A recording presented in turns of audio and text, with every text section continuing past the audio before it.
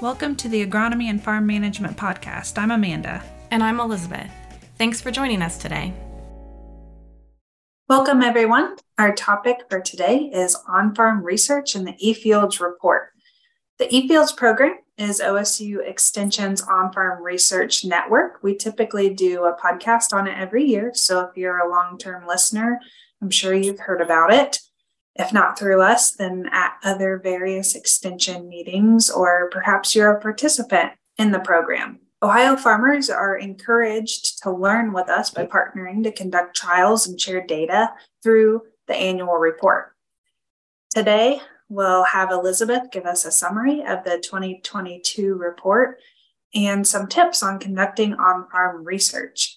Then we'll talk to a couple of fellow contributors about their 2022 projects. So I'd like to introduce them now. John, we'll start with you. Hi, I'm John Barker. I'm an extension educator in Knox County. Been here in Knox County since 1991. Thanks, John. And James. Hi, I'm James Morris, and I am the Ag and Natural Resources and Community Development Educator in Highland County, and been here for just 5 years now. Awesome. Thank you guys for joining us today. Looking forward to hearing about your projects here in a minute. But before we get to that, Elizabeth, can you give us an overview of the 2022 report? Absolutely. So this year's report was released in early January, and you can either find an online version at our website, efields.osu.edu, or you can pick up a printed copy at your local extension office. This year's report has summaries from 292 trials that were conducted in 49 counties in Ohio. And some of our more popular topics this year were fungicide, both corn and soybean, and soil health was another one that was really popular. Awesome. It's great to see that program continue to thrive and expand under your guidance for sure. So with that, for someone who hasn't done on-farm research before, or maybe just dabbled in it a little bit, can you give us some tips on what we should consider as we get started, maybe start to plan a project for 23? Yeah, this is the time of year to be thinking about it for sure. And I think a lot of people think when we start talking about on-farm research that it's going to be really complicated and really difficult. But the truth is it can be quite simple. And a lot of the technology we have available today makes it even easier than it used to be in the past. So definitely something I encourage everyone to try to do.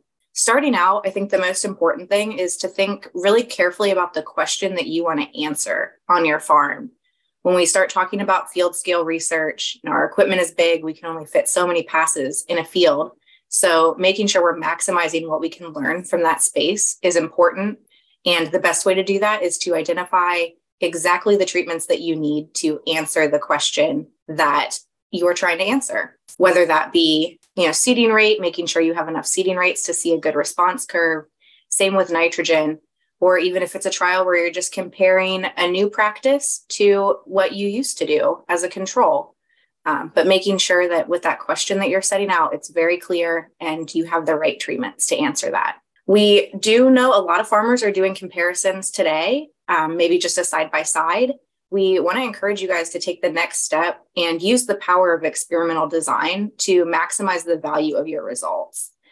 Something as simple as just replicating and then randomizing your plots can make a big difference in the quality of data that you get. Being able to separate differences within a year between what is causing a yield difference in treatments versus what is other variability in the field, whether that's due to soil type differences, something like drainage, or even weather, gives you the power to apply those results to different years and be a little bit more predictive as to how useful the results you're getting are going to be in future years.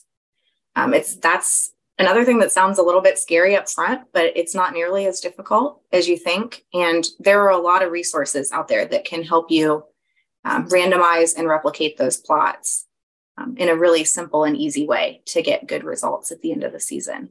Another tip is a lot of things happen in the season. So just keeping notes of observations can really help you explain if you see yield differences that are unexpected, why that is. Whether that's weather or areas of the field that have issues that are not caused by the treatments that you're testing can really help you parse out things that maybe are unusual or unexpected, and just give you even better information to use in future years if we see things like pest issues or heavy rainfalls occur again. And then my final tip is just use resources that are available to you. On-farm research is really popular in farming today. So there's lots of resources available to help you, whether it's utilizing your technology to name plots, to make the analysis at the end of the season easier, or partnering with your local on-farm research network. Most states have them if you're not in Ohio, but if you are in Ohio, eFields has a lot of tools that can help you set up the trial, including some standardized protocols that you can use and even layouts that you can take into the cab with you to conduct your trial and help you randomize and replicate it. Your local educators, like we're going to talk to here, James and John, in a few moments, these guys are always available to help and are excited to partner so that we can learn together and expand the benefit from the work that we're doing. And then today, there's all kinds of apps that you can download on your phone that are going to help you take notes, create that trial, even do analysis. So if there's a tool that you're comfortable using, it's a great opportunity to make things easier for you. Those are some great tips, and I would reiterate that it doesn't have to be intimidating or scary and can really give you some valuable information to make decisions on your farm. All right, so let's dive into some of the 2022 trials. John, we'll start with you and what you had going on in Knox County. You've been a long time contributor to the eFields program, but what were you involved with in 2022 that you'd like to share with us today? Thanks, Amanda. We decided to try something a little bit different this year from what we've done in the past. One of the farmers that I do a lot of work with, and we have a lot of plots out in his fields, was really interested in determining if a plant growth regulator could maybe mitigate the threat of lodging in wheat from higher application rates of nitrogen. He was really interested in kind of pushing that nitrogen rate to see how far he could take it, yield increases without the threat of those plants falling flat there at harvest time. So in our study this year, we compared a plant growth regulator versus a non-plant growth regulator. The product we used was Palisade, and we used that at the recommended rate of 14.4 ounces to the acre. We had 3 reps. Each one was 60 foot wide, and we run them the full length of the field like we usually do. I guess just some observations from throughout the growing season there. A few weeks after the application of the Palisade and really through the rest of that growing season, the plants with the growth regulator were visibly shorter than the other plants. As we continued and they continued to mature, lodging became a little bit more prevalent in the check or the non-treated areas of the field. And at harvest time, and we show a picture in the eFields report of this, but at harvest time, we had some pretty good lodging going on where we did not put the plant growth regulator. As far as yield goes, we saw a 10 bushel increase where we did have the plant growth regulator, or another way to say that maybe is a 10 bushel decrease where we didn't. And those were statistically significant differences. Well, it's always exciting when you actually see some differences in what's going on. How did you guys measure the lodging to a certain extent, or was it visual? How did you manage that part of the trial? This year being our first year doing that, it was strictly visual. We have both drone footage. We also have ground images as well. So we didn't actually go in there and do it like a stand count of lodged plants. But if you look at the picture in the eFields report, you can see there was substantial lodging all the way through there, to the point where even some of it was hard to pick up in the head of the combine, which probably contributed to some of that yield difference. Very cool. James, let's jump over to you. And what trials did you have going on this year? Last year. You got to get used to saying that. Absolutely. So as I mentioned, I'm currently the educator in Highland County, but just started here back in October of 2022. So the trials that I have done last year were from Brown County. We had 3 trials that made it in eFields book last year from Brown County. And actually, one of those plots was a second year of that study. So we had 2 that were fungicide trials, as Elizabeth mentioned.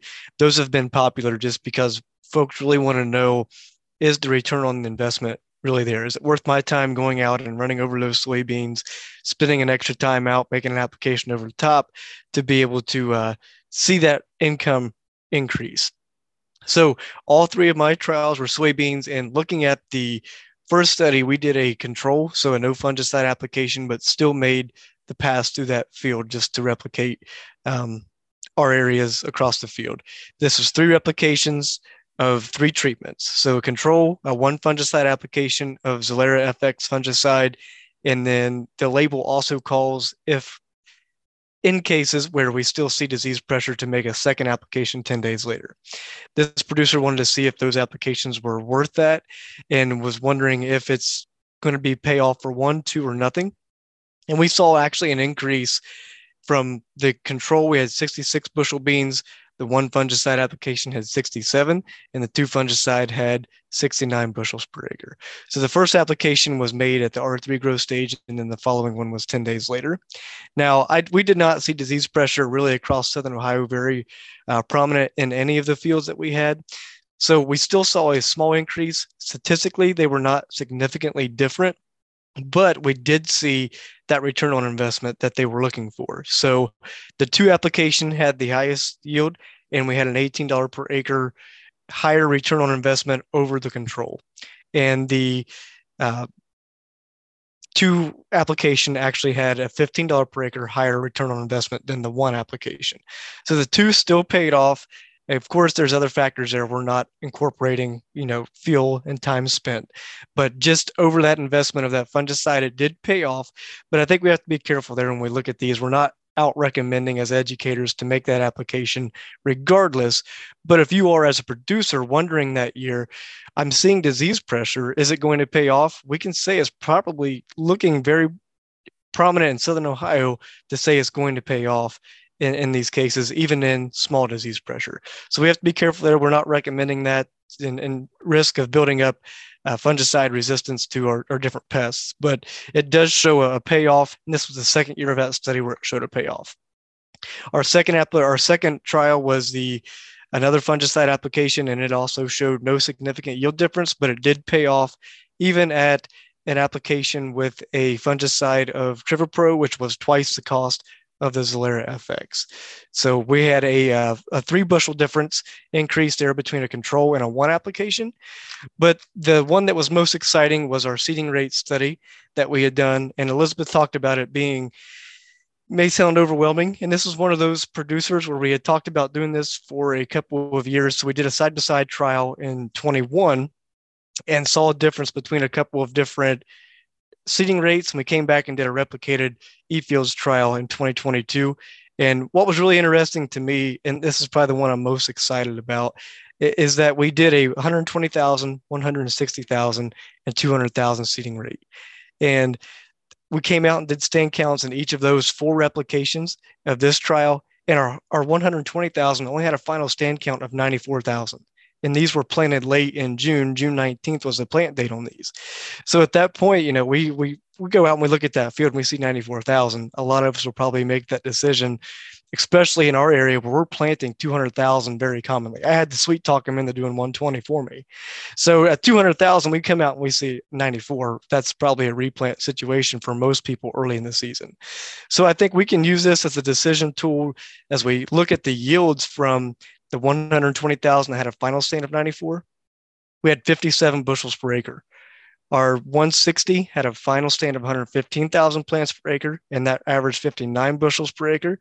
And then our 200,000 had a final stand of 148,000, and it had a 58 bushel per acre difference. So those were not significantly different. They're pretty much the same. And in that case, our 160,000 gave us the greatest return above our seed cost at $676. So essentially, we even saw the 120,000 still had a higher return above the 200,000. So we think we typically get later. We may want to bump up the seeding rates due to emergence issues or what it may be. Soybeans are resilient. They're a pretty amazing crop and definitely one of my favorites. So We talk about the visual observations in this field. They were amazing. You could go out in the 94,000 final stand and they were tree trunks. They were very big soybean stalks. And you go out in the 200 and they're real spindly, very few pods per plant, but there's just more per acre there. So I think that at least provides a good tool for folks to use when they're making decisions about making replant or reducing input costs. All right, James, thanks. All of those trials sound pretty interesting. Some of our fungicide trials were kind of hit or miss this year because of low disease pressure across the state, but it sounds like you had some good results there. All right, so what do you guys have in mind for 2023? John, what do you have on the slate? We'll have probably, Amanda, around 20 or 21 different plots scheduled for 23. The two that I think we'll try to put into eFields, we always like to put our newer stuff into eFields. We're going to do some fungicide if we can get the timing and everything worked out. We're going to do some fungicide applications with the drone this year. Kind of compare that. Ideally, we'd like to do it compared with an airplane, but getting those applications worked out is a little bit tough. So we're going to focus on just some fungicide applications made right around tasseling in corn with a drone and look at some comparisons there and what kind of control we can get, and also use that to kind of document some of the issues with drone applications versus a ground application. So if we can get the timing and everything worked out on that one, that's one I'm really excited about. We did that last year just with a drone. This year, we're going to add one more thing to it, and that will be comparing it with a ground application, and we're pretty excited to do that. The other new one that we're going to do next year for us will be we're going to do some interseeding work with cover crops. We've never done any of those plots here before, so we're going to look at doing that as well, and hopefully get some good data to put in eFields on that one as well. That's exciting stuff, especially the drone spraying is a really hot topic right now. So it's always good to have more research on those upcoming trends or new technologies. James, what about you? Yeah, much of the same. As you can tell, what the hot topic of the year is going to be. Drone applications is at the top of our list. That is one that we are for sure going to be working on. We're still kind of in the big picture phase. As John mentioned, we want to do a comparison with a different aerial application, but at bare minimum, we're at least going to be able to compare a ground versus a drone and at least see that comparison. But we also want to see just in general, some canopy penetration data too, hopefully looking at some coverage rates with the drones as well. So that may be a little beyond our eFields, but there's a lot of drone research that's going to be done this year. I know here in Southern Ohio, we have several companies that are getting on their feet and trying to get established, and we want to help them learn about their operation the same way we want to help producers learn if this is going to be an effective tool for them to use. So we'll see some fungicide trials with that. I'm still in the recruiting phase here for Highland County, but we also have some interest, as John mentioned too, cover crop seeding, interseeding, and using drones for that as well. So can we see what the efficacy rates looks like on germination from cover crops? But those are the two big topics we have at the top of our list, and along with seeding rates usually find their way up there as well. Awesome, exciting stuff. Elizabeth gave us some tips in doing on-farm research. What are some advice or tips that you guys have to someone who might be considering it for the first time? I guess kind of the approach I always take when I'm working with farmers, we'll be out there and we'll just kind of talk about, okay, what questions do you have? You know, what's on your mind? What do you have? Do you see something you think this may or may not work on my farm that you'd like to try to figure out? And then we try to build a protocol around that to look at, okay, is this going to work? Is it not going to work? You know, I've heard about this being done in other states. I've heard about this being done in other parts of Ohio. I'm really curious to how that's going to work on my operation. So we kind of use that as the basis as we try different things. It's really what the individual farmers want to learn about and also help us learn about it as well. I think that's a great approach because it does need to be something you're interested in. If you're not interested in it, there's not really a reason to do that research and you're not going to be as engaged in it. James, what about you? Yeah, I agree 100% with that. It's our goal to help producers make informed on-farm decisions through the on-farm research. It's not really our our interest completely. We want to help you answer your questions. And I think if this is something new to you and you're debating whether or not as a producer, if it's worth your time, I think we all, as a producer of our own properties, we spend a lot of time off the farm trying to get information, whether that's on programs, going to conferences, other organizations outside of Extension, going to those professional development opportunities for our farm. I think this is one of the best small time commitments and time investments that you can make on your farm for your decision-making processes. So it gets you back on the farm. We can spend time there learning about your property, learning about your operation. And I think it's a great use of time. Well said, James. Elizabeth, any last minute comments or resources you want to mention for eFields as we move forward into 23 and looking back at 22? Yeah, I think one tool that I'd like to share that is up and coming and pretty exciting is, at this point now, we've got 6 reports out. And so if you're wanting to sift through the data, it can be kind of unwieldy to go through 6 different books to try to find what you're looking for. We've recently come out in collaboration with the Knowledge Exchange at OSU, a website where you can dig into the data. You can search through reports by topic and pull up anything over the years that is relevant to what you're wanting to learn about. And you can also make some graphs and play with the data if that's something you're interested in. So if you want to learn more about that, you can check it out at kx.osu.edu/eFields. Excellent. Well, thank you, James and John, for your time today, sharing what you've learned and kind of what you're looking forward to moving on into 23.